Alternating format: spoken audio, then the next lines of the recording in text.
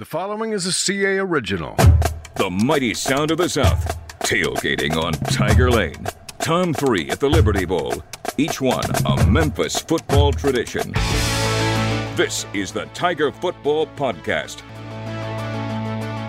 What's happening, Tiger football fans? We are back for another edition of the Tiger Football Podcast. I'm Mark Giannotto, Commercial Appeal Sports columnist. I'm joined by Evan Barnes, our Tiger football beat writer, and Jason Munz, our Tiger basketball beat writer and jack of all trades.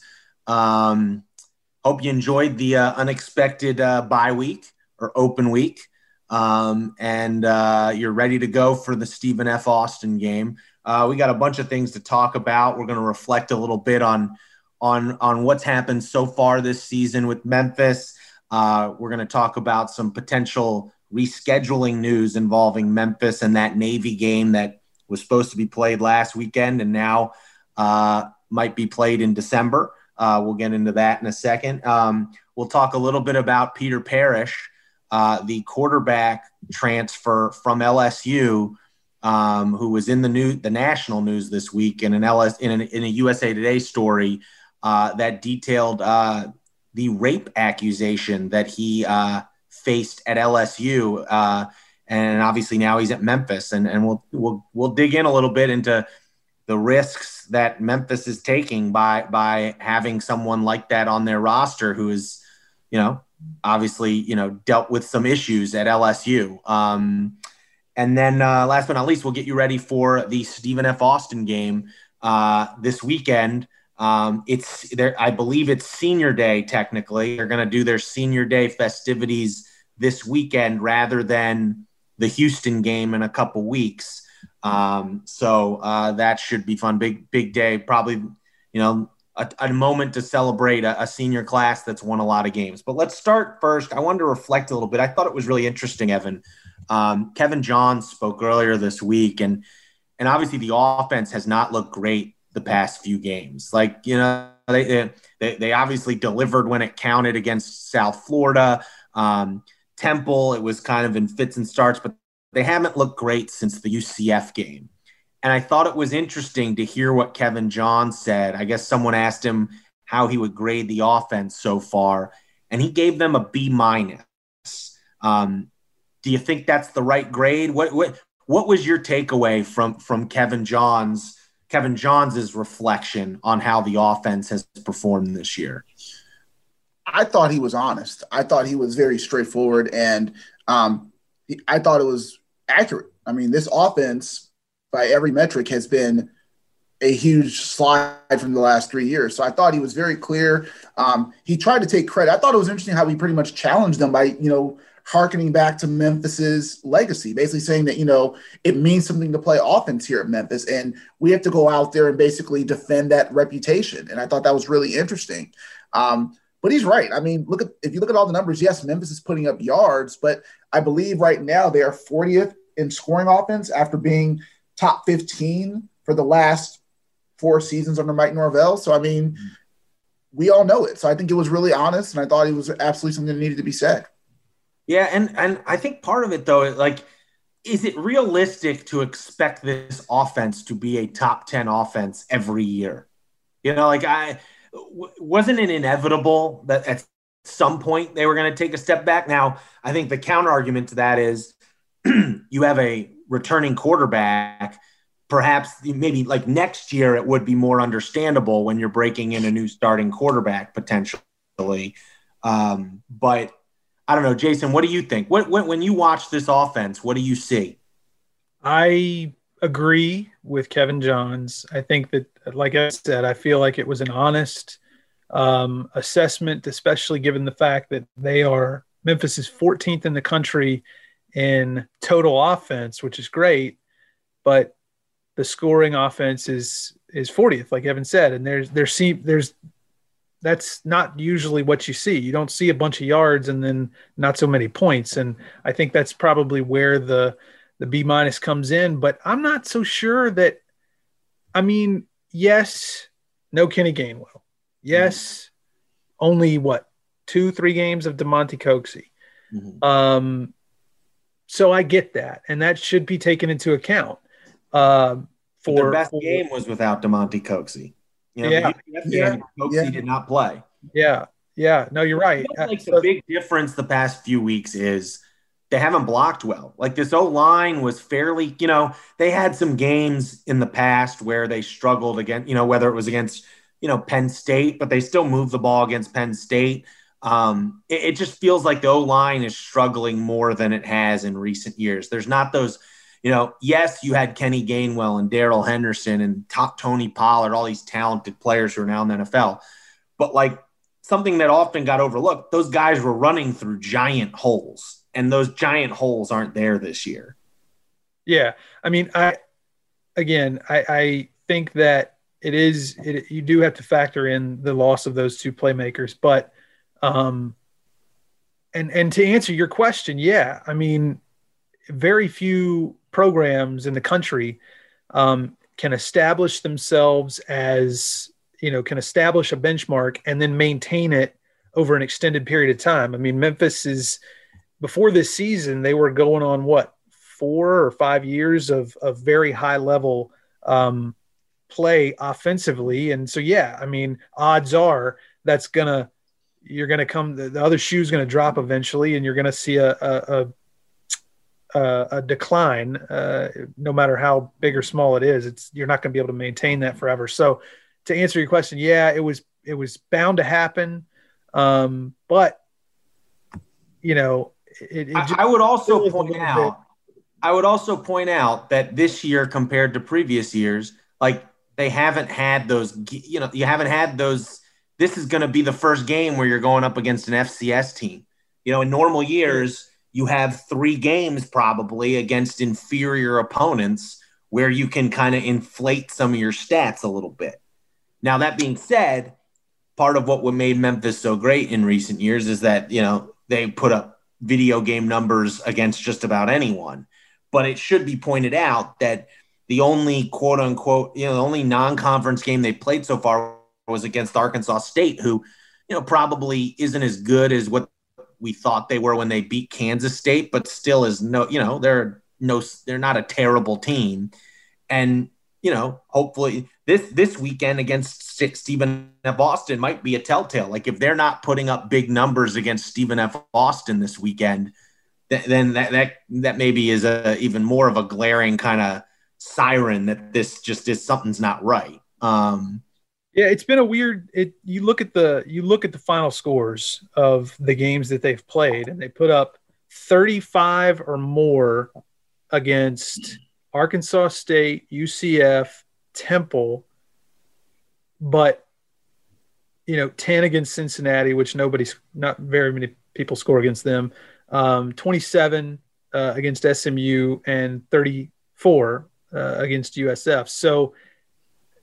You would have thought, USF, you would have thought the Memphis offense of old would have gone crazy against them. Probably would have put up 10, more than 10 against Cincinnati. And, so it's just not the same Memphis offense. It's just not. Yeah. Yeah. It's an interesting, it's interesting because it's not a bad offense. It's just, the formula for Memphis has been have a great offense that overcomes a mediocre defense.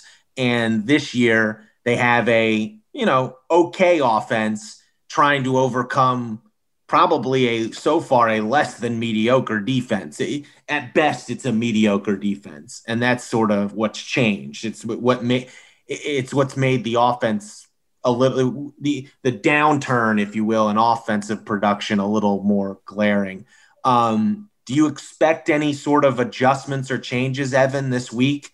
Did Kevin Johns hint at all at how they're gonna, get this trending in the right direction again? Will we see?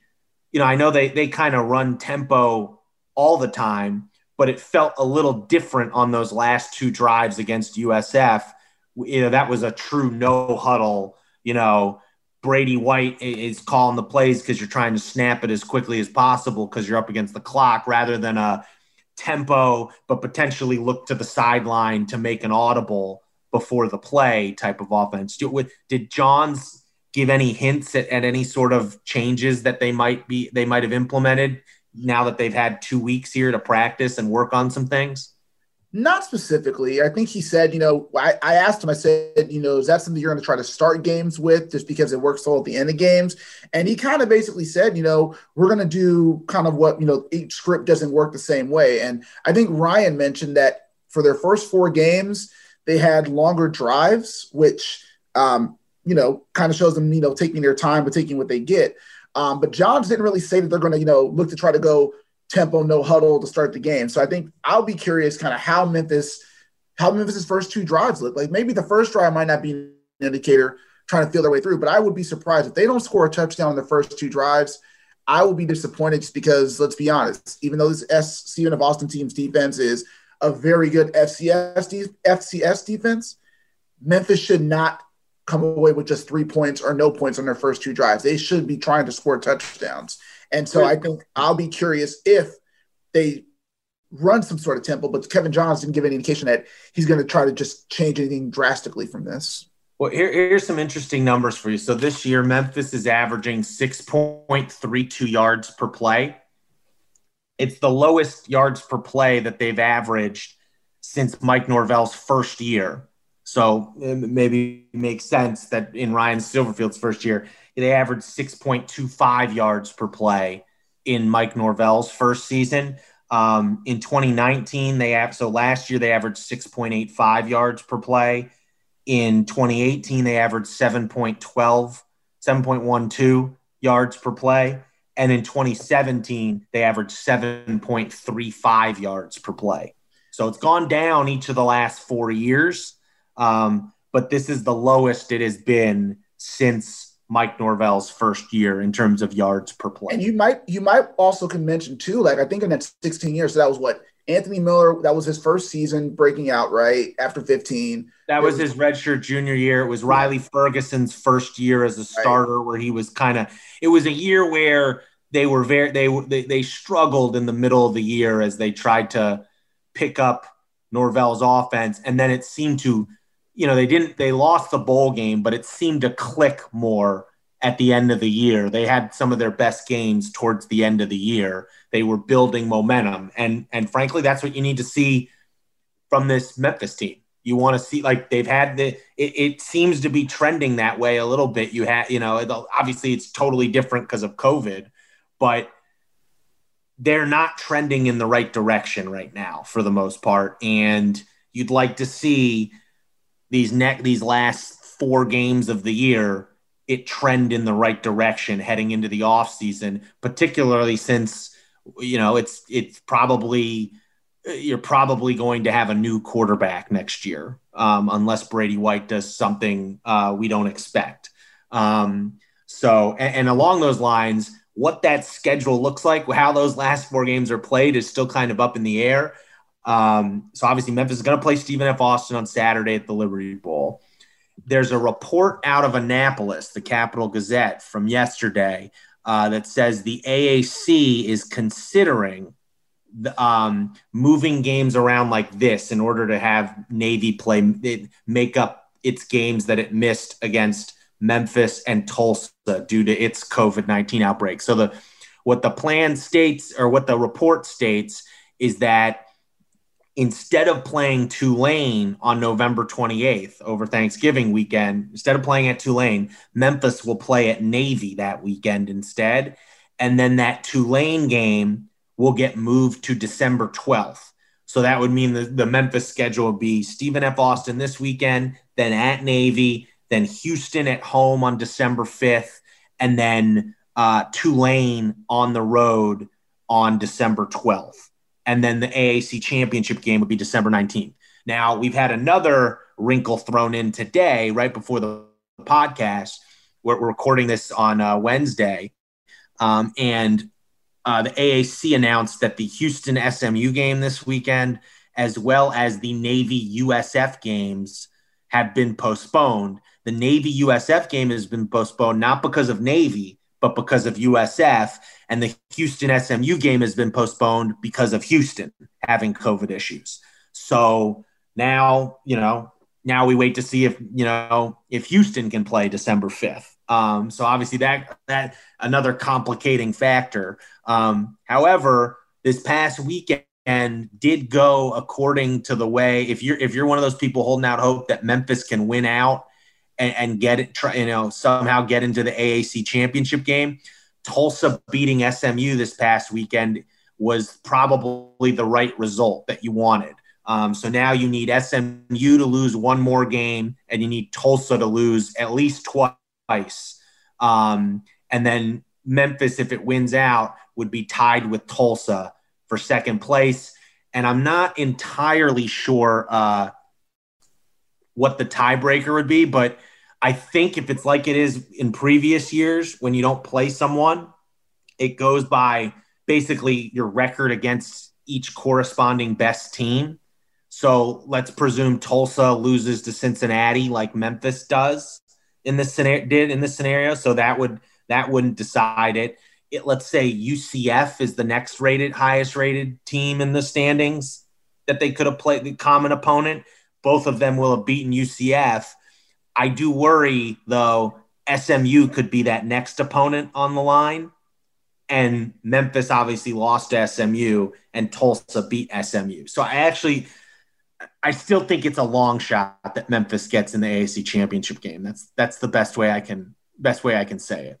So we're saying there's a chance. There's a chance.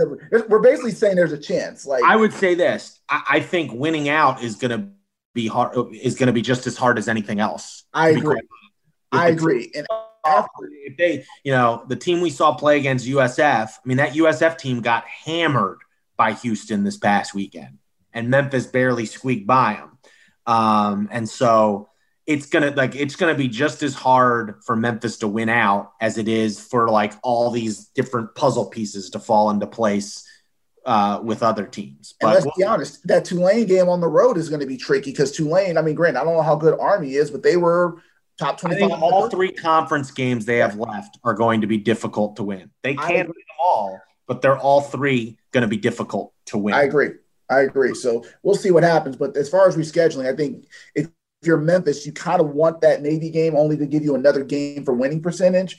But my concern is the further that game gets scheduled back, Mark, you probably know this better than us. The Navy game's Navy's not having COVID issues anymore. No. The Navy game getting postponed this week was because of USF. Right, but what I was going to ask you is if that game gets pushed back further, like what's the weather is going to probably be a bigger factor, correct? Like what's the weather like in that area? It's not.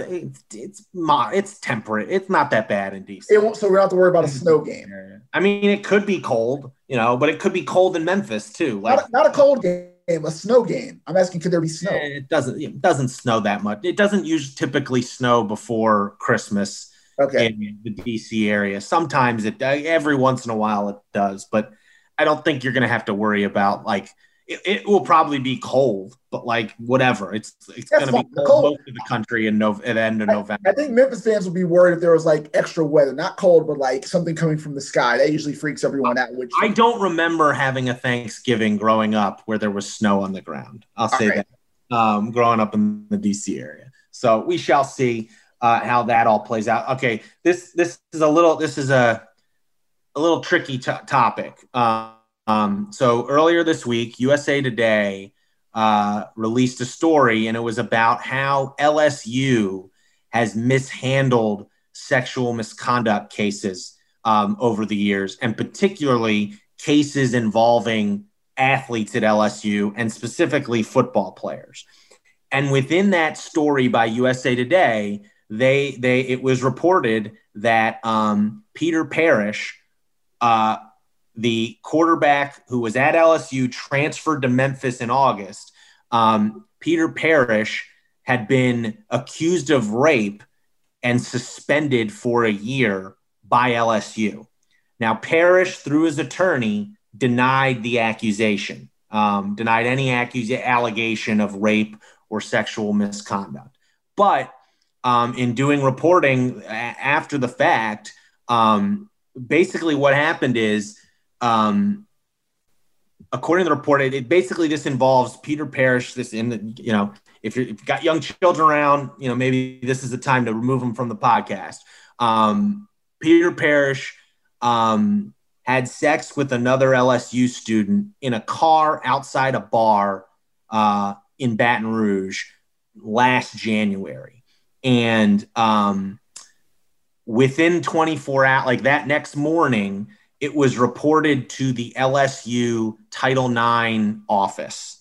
The girl reported it to the Title IX office, and basically said she felt she had been taken advantage of and had been raped. And for a while, Peter Parrish's name was not revealed in all of this, publicly. But so LSU did a Title IX investigation, and that Title IX investigation, they interviewed the alleged victim, Peter Parrish, his father, and 4 witnesses.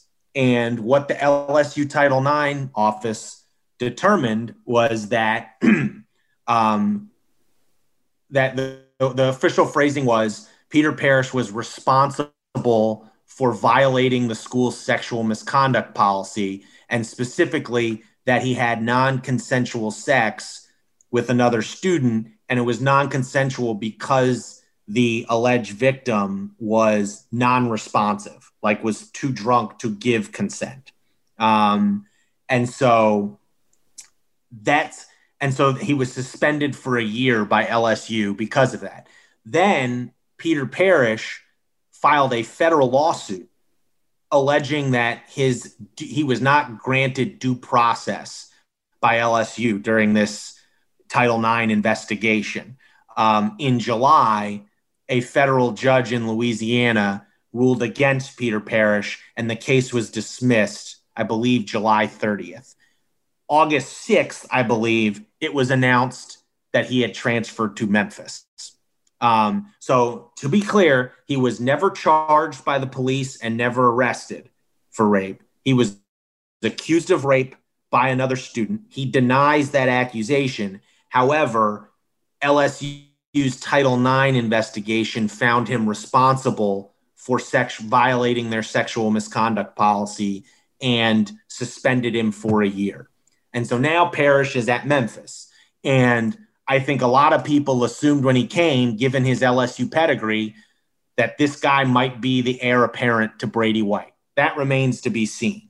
But I wrote a column earlier this week, and we should mention Ryan Silverfield, when asked about this on Monday, defended he would not talk specifically about Parrish and the process of how Memphis ultimately approved his transfer to Memphis from LSU.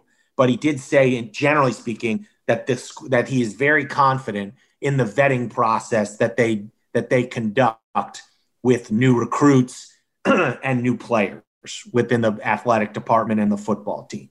I wrote a column that basically said he better be right, because I think this is a huge risk to, hopefully there's more to this than what's out there now, because it just seems like a big risk.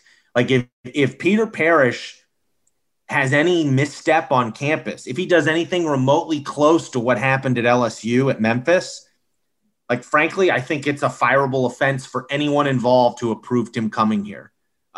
It just feels like a huge risk to take, especially when you're a first-year coach, and it's not like I just think you can find quarterbacks elsewhere. You didn't need to take this risk necessarily. But Ryan Silverfield felt it was a risk worth taking.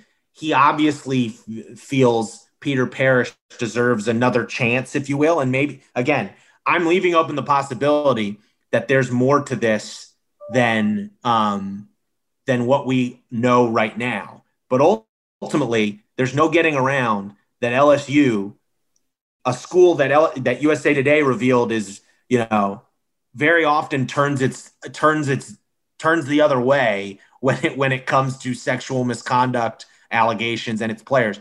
LSU suspended this. There was enough evidence for LSU to deem this guy responsible for violating its sexual misconduct policy and suspending him for a year. So I just think, I don't know. It scares me to think if Ryan Silverfield isn't right, if the athletic department isn't right about this kid, like it scares me to think that's, for the community's sake. Like, I don't know. I don't know. It feels like a big, big risk to take. I'm curious your guys' thoughts. So I encourage everyone to go read Mark's column. I thought Mark was absolutely, was very, his words on it were very spot on. I think this is a kind of a gamble that we see college football programs make because they think somebody can help them out and they want to try to, help somebody who they think deserves a second chance. But here's the question. We as not just media, but as Memphis fans, the Memphis community should know what the vetting process was. Now, granted, Ryan Silverfield said that it's a school policy, and I confirmed with the Memphis spokesperson that they don't discuss specifics on the vetting process. Technically, it would probably be a FERPA violation of some kind, because This is part of his student records. Right. They're well within their rights to do that. I just think in this case, if I'm them and I want to reassure the community, you maybe try to get Peter Parrish to waive his rights to kind of tell his side of things publicly, because right now it just feels, it just is, it's icky. It's icky. Listen, he may deserve a second chance, whatever. This may, maybe there's more to this, but it just feels icky to have your football program involved in a story like this. Right. And my thing is, we're not going to litigate whether or not, Parrish is guilty or innocent. That's not for us to do here. What we are here to do is to say, as you point out in your column, what did Memphis know? What did Memphis know when they looked into his backstory?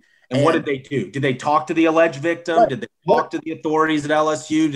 What did they do to make sure that this guy deserves to be on a college campus? Exactly. And that needs to be spelled out, because in this situation, this isn't a case of, like, say, for example, and I'll use this example because I asked Silford about the vetting process. There was a tight end that Memphis recruited in this recent class who was involved in a fight on Bourbon Street when he was younger in New Orleans. And from the reporting, it sounded like that the player was defending a friend who had been called a racial slur, and he punched out the person who called him a slur.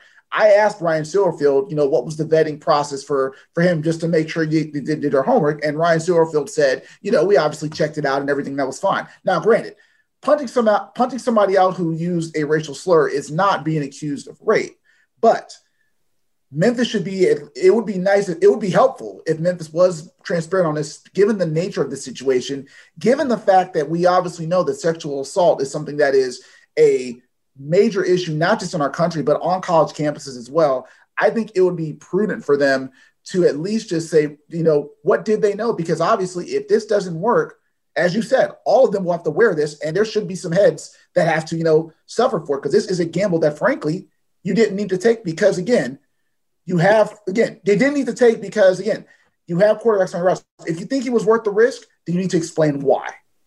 Yeah. Yeah. No, and I mean, I have the report from LSU. I mean, it's essentially a he said, she said type of deal. It's just that basically, I think what Peter Parrish said to LSU is that this was consensual, and that he couldn't tell that the girl was too drunk to not consent. And a lot of the witnesses, part of the reason I think they ruled against Parrish, LSU did, is because a lot of the witnesses described this girl as not just drunk, but drunker than they've ever seen her before in their lives. And to be fair, to be honest, like in the case of this, that may be fine, but that still doesn't let Memphis off the hook for what diligence did they do? Yes. Yeah. Yes. And so it's a tricky situation. And I don't know, hopefully he deserves this chance. Hopefully he's a model citizen here in Memphis, maybe even a good quarterback. And this all works out. But just right now, it's icky. It just feels icky is all I'm saying. It would be easy for all of us to say, if we were in Ryan Silverfield's shoes, we wouldn't do it. I know I feel that way. I wouldn't. I would certainly not go near. It doesn't strike me as something a first-year coach needed to do. That's all. That's how I would phrase it. But obviously, he felt otherwise, and he's the one who is the coach. Who's like it's his decision to make. And people say, you have to, at a place like Memphis, you kind of have to roll the dice sometimes, and take risks on certain players and recruits and things like that. But this is not the same old Memphis here. This is a Memphis program that's hot, that can go out and get quality recruits without having to gamble necessarily, because that's exactly what this is. This is a huge gamble. Whether you're banking on Peter Parrish being like, you're banking on Peter Parrish being a model citizen, because if he's not, it's going to come back to bite you big time. Even if he's a great quarterback. Yes, exactly. I mean, like, he could be a great quarterback, but if he's not a model citizen, all bets are off. I mean, it's a very, very, it would not be good if that's how it played out. And you just hope for all the parties involved, for the Memphis community at large, that everything was done correctly and thoroughly and thoroughly again. And just hope that you cross your fingers and hope it was all done right. Yeah. Along those, you mentioned recruiting, how it's just a different profile now for the Memphis football program. As much as things change, some things still stay the same. Memphis had two of its highest rated recruits yesterday announce their decommitments. Evan, from what I understand, and correct me if I'm wrong, this is simply a function of some Power 5 programs are now recruiting these kids, and so they've reopened their recruitments because of that. Does that sound correct to you? It's funny you say that, because actually I don't believe that is the case. I'm pulling up.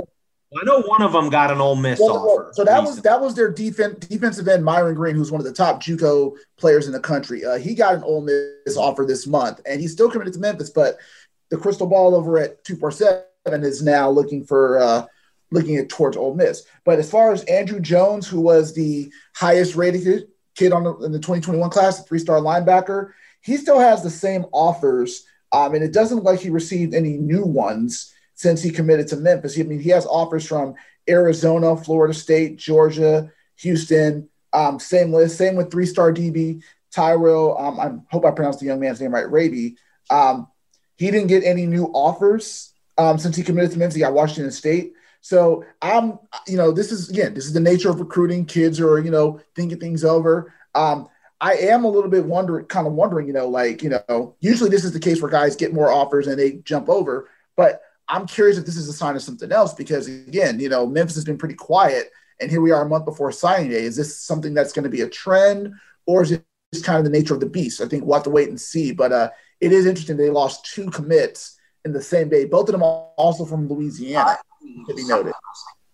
Interesting. Yeah. Well, I will say Jones had offers from Memphis, Arizona, Washington State, and Utah, and also had offers from Florida State, Ole Miss, Texas Tech, Mississippi State, Georgia, and Texas. But those all came before his commitment to Memphis. Right. So we shall see what happens there. Like, I tend to think personally that this is a case of kids getting looked at by bigger schools until I'm told otherwise, until it's reported otherwise. It's entirely possible that he's been in contact, that there's been a school or two that's been in contact. Now if these guys end up at, committing to Arkansas State later on or something like that, or some other AAC school, then that's when you raise your eyebrows. So we shall see. All right. Well, any last thoughts, Evan, on the Stephen F. Austin game? If Memphis doesn't win by 30, panic time. I'd like to see him. I'd like to see him like do like experiment a little bit. Like, this is your classic. It's actually a good time for this game. You're scuffling a little bit offensively, maybe try a few new things, and see if you can make some tweaks here or there to kickstart the offense. But yeah, you gotta win big this weekend. Yeah, it'll be an interesting one at the Liberty Bowl. Memphis, Stephen F. Austin, 11 a.m. kick. It's on ESPN Plus. Hopefully you subscribed back when they played Temple or when they played USF. Hope maybe it'll be the last one of the year on ESPN Plus. Who knows? But 11 a.m. kickoff at the Liberty Bowl on ESPN Plus. We will have plenty of coverage of that game over at commercialappeal.com. Sorry, I'm losing my voice here. Okay, Mark? All right. But we will be back next week. Hope maybe. I don't know. It's Thanksgiving week, but I guess it'll be a big game. We'll try to get you something early in the week to keep you tided over ahead of Thanksgiving after this one. Hopefully we're talking about a big Memphis win. But till the next time, I was Mark. I was joined by Evan and Jason. Thanks so much, and enjoy the rest of your week.